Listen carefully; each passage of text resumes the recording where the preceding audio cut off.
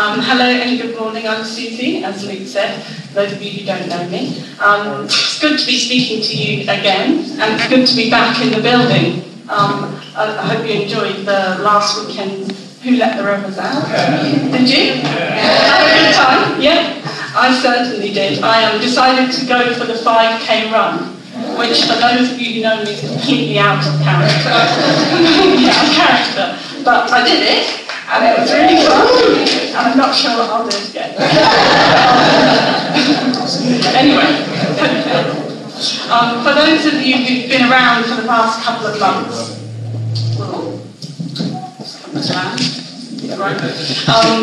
you'll know that we're in a series in the Gospel of Luke, where we're looking at the last week in the life of Jesus before his crucifixion and death. It's usually studied at Easter, or in Holy Week, which it's called in lots of churches, which is the week running up to Easter, starting with Palm Sunday, where Tom spoke a couple of months ago, must have been, when Jesus enters Jerusalem on a donkey, and then following the week's events in Jesus' last life, ending in him being betrayed, handed over to the authorities, and being unfairly convicted and put to death in the most horrifying way.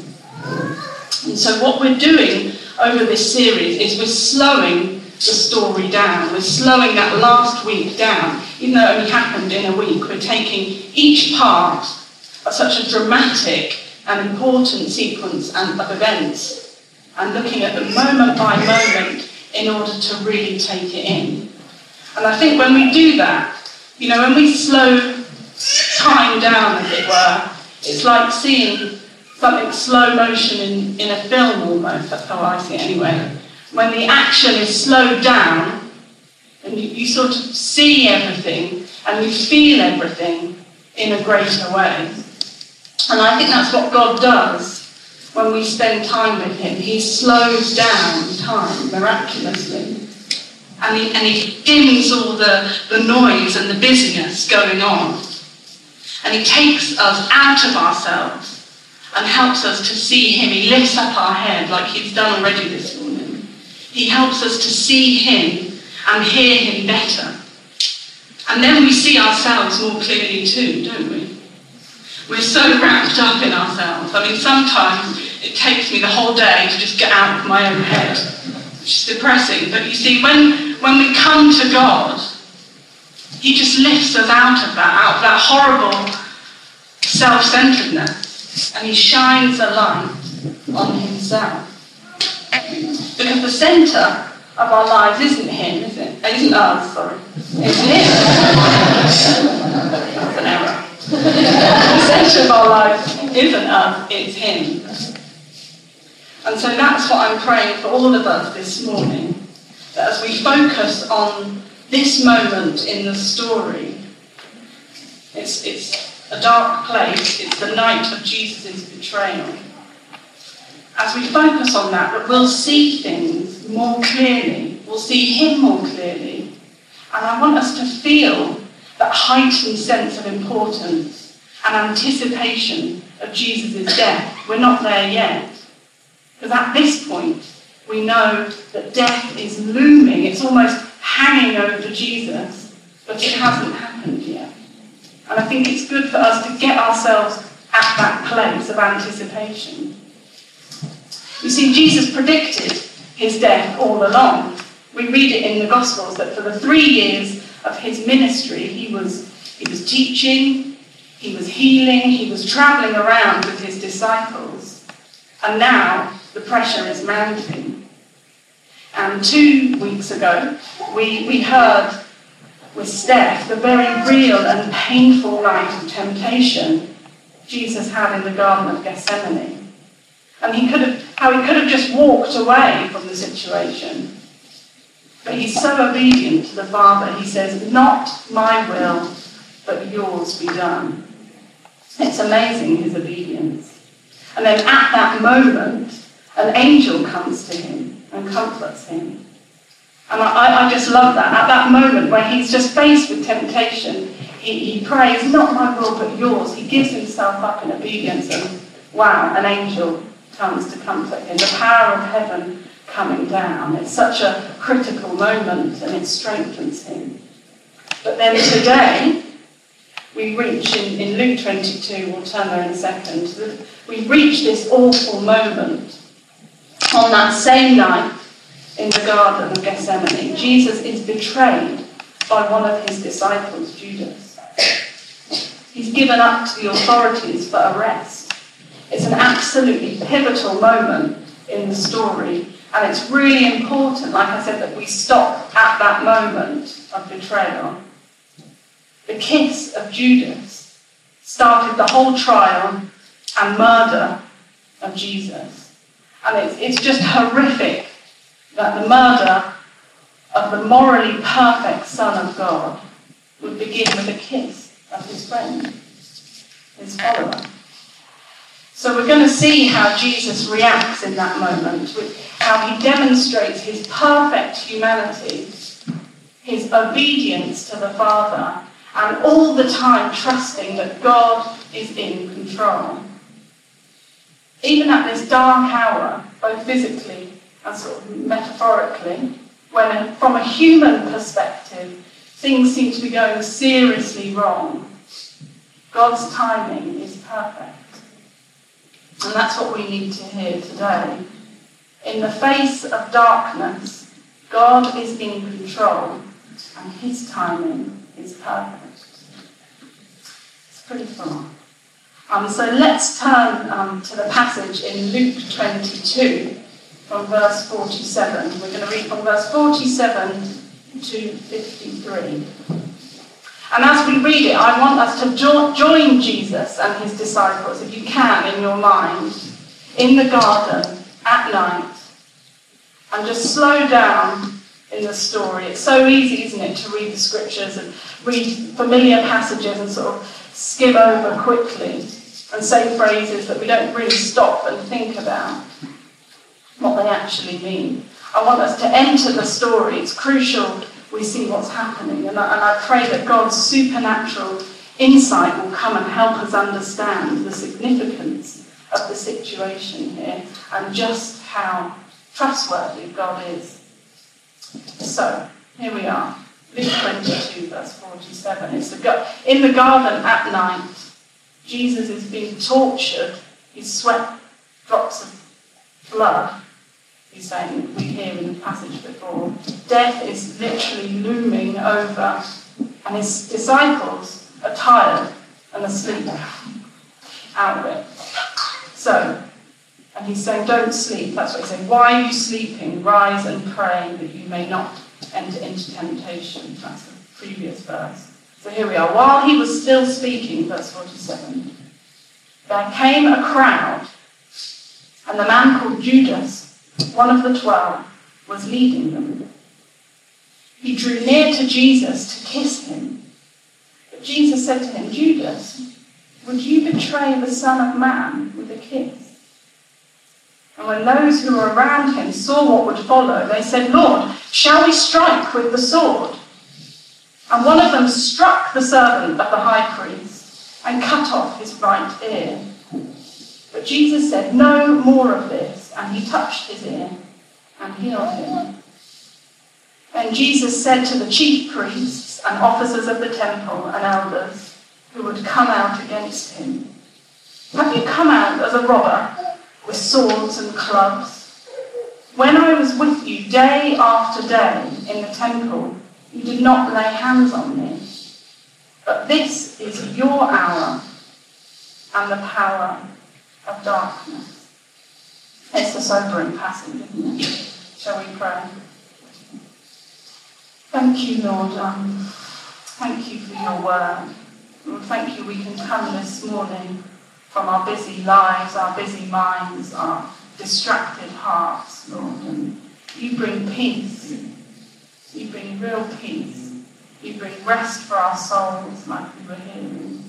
You come into our house. You come into every part of our room, whether it's a mess or whether it's tidy, Lord, and you bring your peace. And I pray that we would know that peace this morning in our hearts. I pray you help my words, that your Spirit would come and bring life and comfort where we're hurt and where we're confused. God, thank you, your light has overcome the darkness.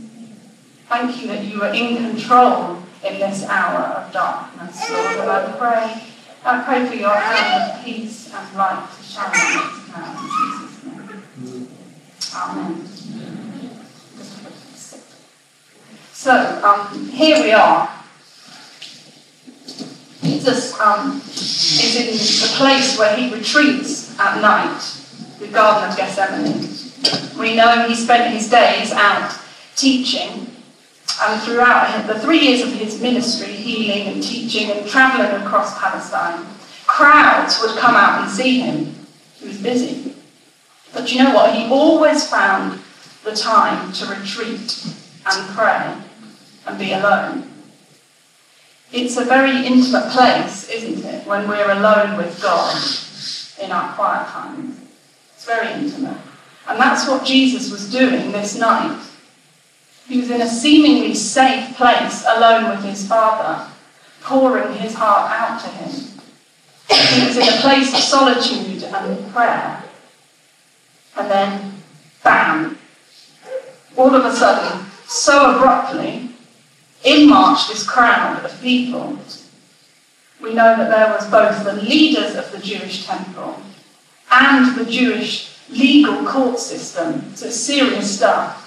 There's the chief priests, it says, the officers of the temple and the elders, you see in verse 52.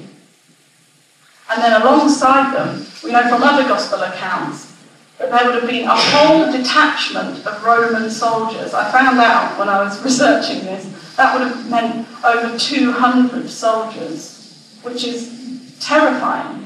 It's actually that in this place of solitude and then crowds of people, soldiers, is terrifying, and they're all approaching him in the middle of the night, charging into his private quiet time.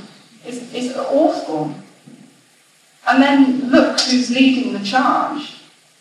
It's not one of the priests. It's not a Roman officer who we would expect. But it's Judas, one of Jesus' own people. See in verse 47 it says, while Jesus was still speaking, there came a crowd, and the man called Judas, one of the 12, was leading them. Judas was meant to be a friend, wasn't he? He was one of Jesus' chosen disciples, one of his inner group.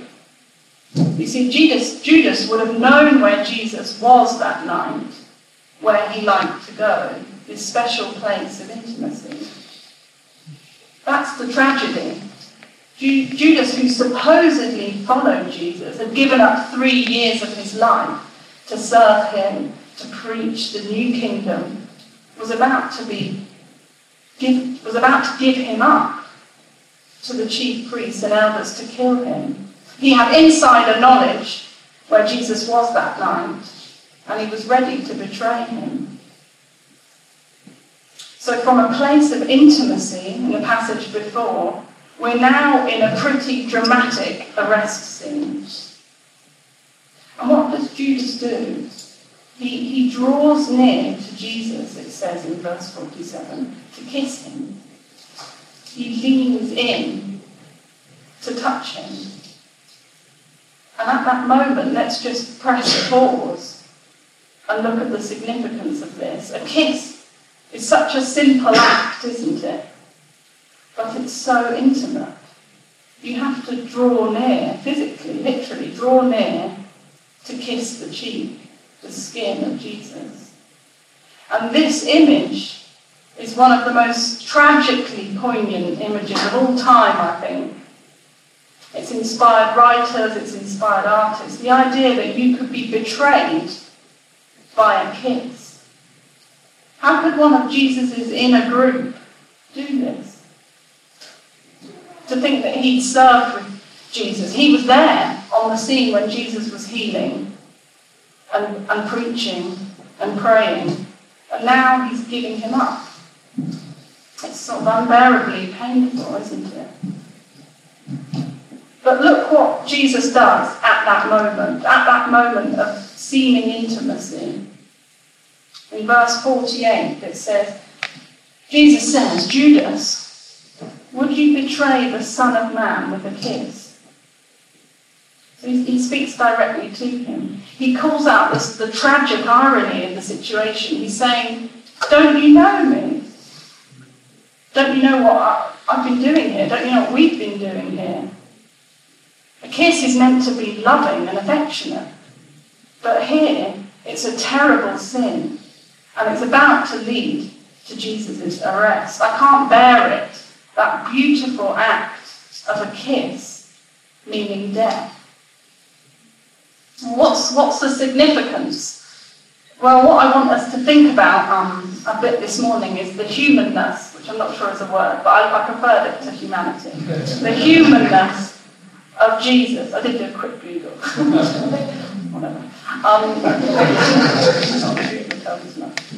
Humanness of Jesus being betrayed. It shows how very human he was. Betrayal isn't a good thing. It's not a nice thing, is it? It means that you appear one way to someone, you appear to care and love someone, but then you go behind their back and break their trust and hurt them. Judas was meant to care for Jesus, but now he's doing the worst thing imaginable. He's collaborating to kill him. How could a friend and follower do this? Well, we know from 3 weeks ago with Rich's sermon that Judas wasn't all that he appeared to be. We know that Judas was stealing money from the disciples' finances. And then we see at the beginning of this chapter, Luke 22, it says that Satan entered Judas before he went on to collaborate with the Jewish leaders. And actually, the amount that he was paid for this, we're told, is 30 pieces of silver, which is the amount that you'd get for giving up a slave, or the amount you'd be fined for an accidental death of a slave. So if you killed a slave by accident, that's what you'd have to pay. It's a very, very small amount, which is just sort of tragic that Judas is giving up his Lord for 30 pieces of silver. So it's a brutal, brutal betrayal here. And imagine what the disciples felt in the garden, the other disciples, seeing who they were once serving Jesus with, one of their own, just turning his back on their leader. But look at what Jesus does in this moment of pain when he realizes that Judas is betraying all trust and love that ever existed between them. In his question in verse 48, would you betray the Son of Man with a kiss? He refers to himself as human, as the Son of Man. And it may seem a small thing, but in that phrase, Son of Man, we can see the importance of Jesus being fully human here. He doesn't refer to himself as the Son of God at this point. He says, the Son of Man. And I say this because this is our God, isn't it? This is the absolute miracle of our faith. That God became a human to live the perfect life so he could be the blameless and holy sacrifice to cover all our sin when he was killed. So I was chatting to Steph earlier this week during my preparation for this, and it really challenged me. He really challenged me when he said, we often just skip to the death of Jesus, to his cross and resurrection, which is completely fundamental to our faith. But we sort of skip over and don't realise the importance of Jesus living the perfect life. He lived 33 years before that point. Because if we just skip to the death, we sort of get in a cycle of confessing our sins, asking for forgiveness, and that's it. And of course that's crucial. But we don't really understand that Jesus' example of perfect humanness, if I can use that word, for 33 years It means that he also experienced everything of what being human is. He experienced everything, both good and bad. It says in Hebrews 4, verse 15, "For we do not have a high priest who is unable to sympathize with our weaknesses, but one who in every respect has been tempted as we are, yet without sin." This verse is really like one of my absolute favourites, along with lots of other absolute favourites. But this verse means that Jesus, who was the perfect high priest, completely sinless, was also tempted in every way, it says. Tempted as we are. He experienced everything that we could ever go through in life. And if he's done that, he sympathises with us in our weakness. Our God isn't some out-of-sight, abstract being that can't relate to us. That's the radical thing about Jesus. He's holy and mighty and heavenly. He's the Son of God. Yet he also became this completely frail and dependent human being, the Son of Man. And that means that he can sympathise with us in our weaknesses. He's been there. He's walked that path. He's felt the pain, that deep pain of rejection. The physical pain you seem to feel in your heart almost when you can feel this pain. When you find yourself sick with grief and painful tears, when you've been rejected or betrayed, Jesus, our perfect King, has felt it too. You see, Jesus understands what it's like to be betrayed, to be let down by someone. The phrases we use for betrayal are so vivid, aren't they? Like I was thinking of them, stabbing someone in the back, double dealing, deception, cheating on someone. They're all such strong images. And you could be sitting here this morning thinking, I've been utterly hurt. How could you understand what I've been through? Heartbreaking betrayal. You might have been deceived by a family member you thought that you could never imagine would turn on you, or a friend you thought cared for you, or a boyfriend or girlfriend, or even husband or wife who you assumed was loyal. We live in a culture where no one wants to make commitments anymore, but deep down inside we need that trust. We need to trust others, and we need them. We need us to trust them, and them to trust us. And equally, it could have been you on the other side, giving in to temptation and betraying someone else, not standing up for someone we care for, feeling weak and taking the easy road out,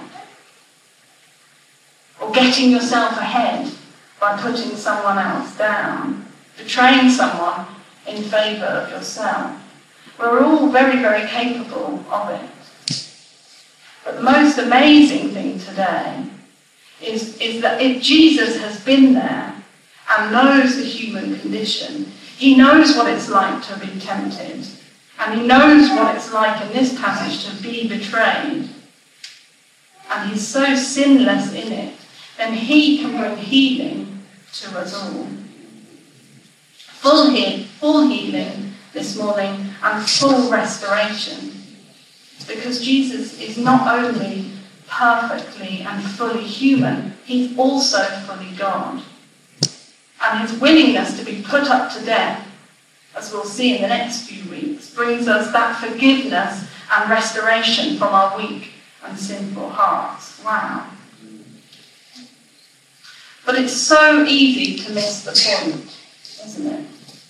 It's so easy to act in the wrong way when something goes wrong and not see what God's actually doing. And that's what happens to the disciples as we move on to the next bit of our passage in verse 49. After Judas has leant in to kiss Jesus, it says in verse 49, and when those who were around him saw what would follow, these are the disciples, they're seeing what's happening, they said, Lord, shall we strike with the sword? And one of them struck the servant of the high priest and cut off his right ear. You see, the disciples are so shocked at what's happening, and to be fair, they must have been absolutely terrified. There's 200 soldiers, because they would have also been killed, being a follower of this insurrectionist. You know, they got out their swords to fight. What else were they meant to do? Surely it's a matter of life and death, isn't it? And so the disciple, we know who's Peter, just chops off the servant's ear. But look at what Jesus does. He's the one who's being betrayed. He's the one who's about to be arrested. But he immediately cries out in verse 51, no more of this. And then in a moment he touches the servant's ear and heals him. Just like that. Just healed. You see, the disciples are completely missing the point. What's happening here isn't a physical fight. It's not a physical fight, it's not a physical war, but it's a spiritual war. Jesus isn't a revolutionary fighter or a military messiah. He's not out to kill. He's here to bring peace. And that's what he's been preaching all along, a kingdom of life, not death. And then he confronts the crowd and says the most insightful thing. I love it. Jesus always reveals the bigger picture, doesn't he? Always reveals the truth of what's going on. It's amazing. We always get caught up with what's in front of us, don't we? Always. Like the disciples here who are thinking they're doing the right thing, lopping off the ear, defending their leader. But Jesus is like, no, you're missing the point. And so he says in verse 52, he says to the Jewish leaders, have you come out as against a robber with swords and clubs? He says, is this a matter of fighting? No, he goes on to say, when I was with you, day after day, in the temple, you did not lay hands on me. But this is your hour and the power of darkness. You see, God isn't absent in the darkness. Behind the betrayal is the hand of God and his plan of love. The death of Jesus was God's doing. We can't keep his hands clean on this murder. You see, Jesus and his Father are completely in control. This is all part of the counter plan. Jesus is saying, you could have killed me any time. I was with you in the temple day after day, but it wasn't the right time. And now it did. This is the hour of darkness. It's completely part of the plan. God is allowing his Son to enter the darkness of death, of cruelty, of being tried and mocked and beaten and eventually killed. And at this point, I just had this sense whilst I'm preparing for today, I had this picture or just this sense of Jesus' absolute obedience in the face of the worst things that were happening to him. Look at what was being thrown against him. Betrayal by a friend, a humiliating and physically violent arrest and trial, and then worst of all, death, being hung and nailed on a cross for everyone to see. He was going down and down and down. That's the trajectory he's on. I have this sense of this dark. It's so dark. The darkness is looming, and he's gone from the heights of glory. He's come from heaven in glory with his Father, and he's becoming frailer and frailer. this human who understands our weaknesses. And it's getting worse and worse. More pain. And yet, such composure here. Still healing at that moment. He's so obedient to his Father. He said, this is your hour and the power of darkness. Because he knows God has a bigger and life-giving plan for everyone else. It's remarkable.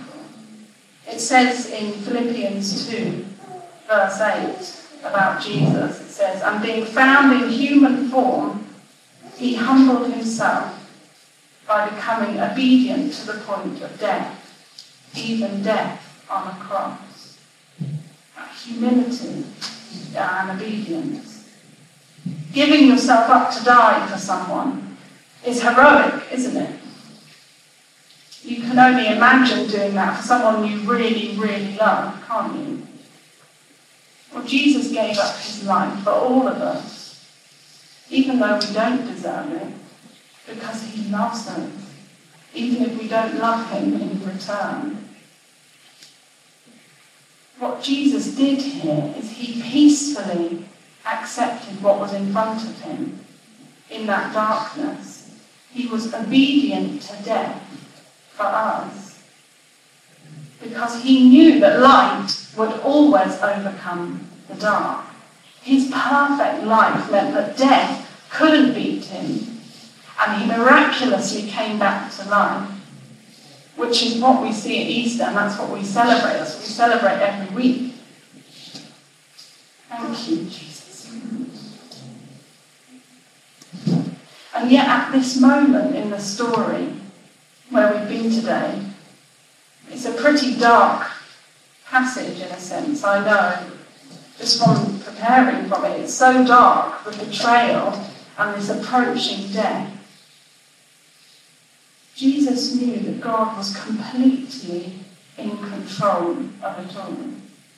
This was the hour and the power of darkness. Do you know that? That God is in control of the darkness. You might feel that you can't really even see what's in front of you. You just can't. You feel overcome by darkness. Well, God is completely in control of that. You might feel sort of just this darkness hanging over you this morning. You might feel trapped in fear or in pain or hurt. You might have experienced betrayal in a very real and horrible way. Well, Jesus really, really understands. He's been there. He knows. He knows much better than we do. And not only that, the amazing news is that he can break free. He can break us free of that darkness because he has control over it. You'll never be left in darkness if you ask for his help. If you trust in his goodness and power this morning, he will never leave you in the dark.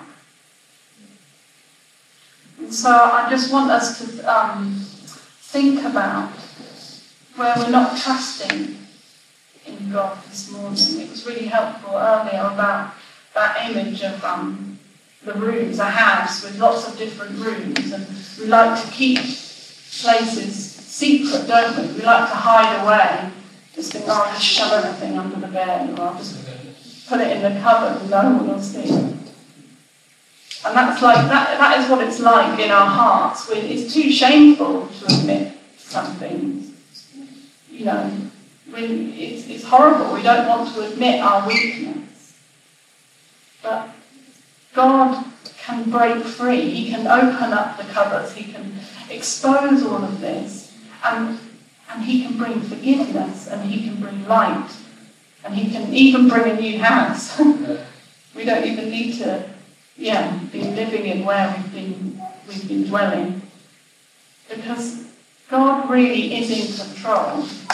Even at this worst point of death, It's a very, very specific time here in Jesus' life where God gives his son over to Satan. It's a very specific passage we can't read ourselves into.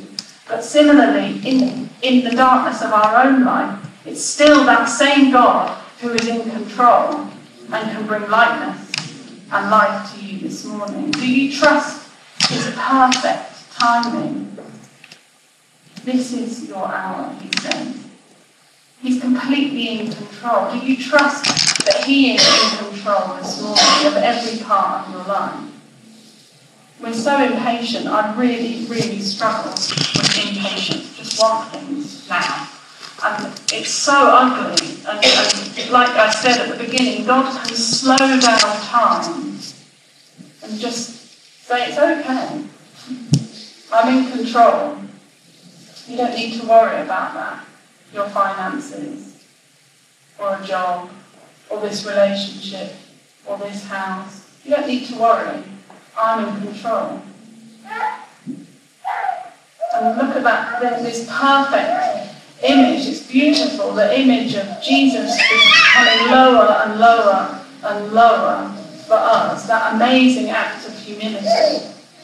Are we humble in that? Is that our heart's position towards him? Or are we just trying to grab it all, be in control, be at the top, I'm going to get it all in my own time? Look at that image of humility. And so let's just pray. I'm sure Luke can help lead us. I'll just pray now as we end that we will have that peace in knowing that we can trust in a God that was completely obedient. Jesus was completely obedient to his Father in face of the worst things. And he wants us to have that same power. He's given us his Holy Spirit to face the things in our lives that he can overcome. So let's pray. Thank you, Father, for your perfect plan. That even if we didn't read on in the story, we'd just be thinking, what on earth is happening here?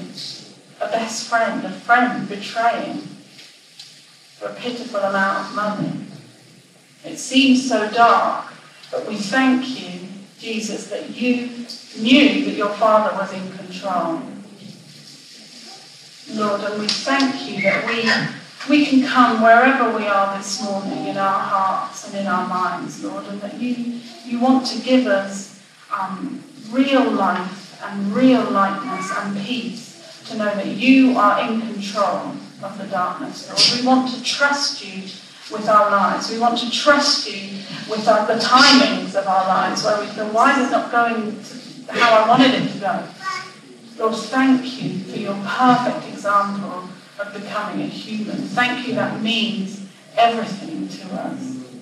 That you went from the heights of heaven to the depths of death so you could rise again and cleanse us from our absolute sin. That we are in darkness without you, Lord. But thank you that the light overcomes the darkness. God, I pray for our hearts this morning that we would open ourselves up to you. We'd be humble. We prefer others to ourselves, Lord.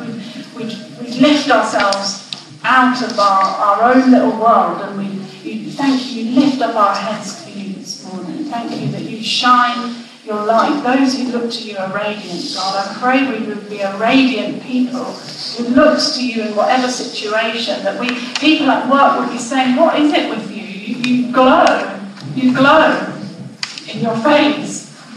Lord, I've seen that in people, that they glow with the radiance of Jesus. We pray for that for each of us, Lord. Come, Holy Spirit.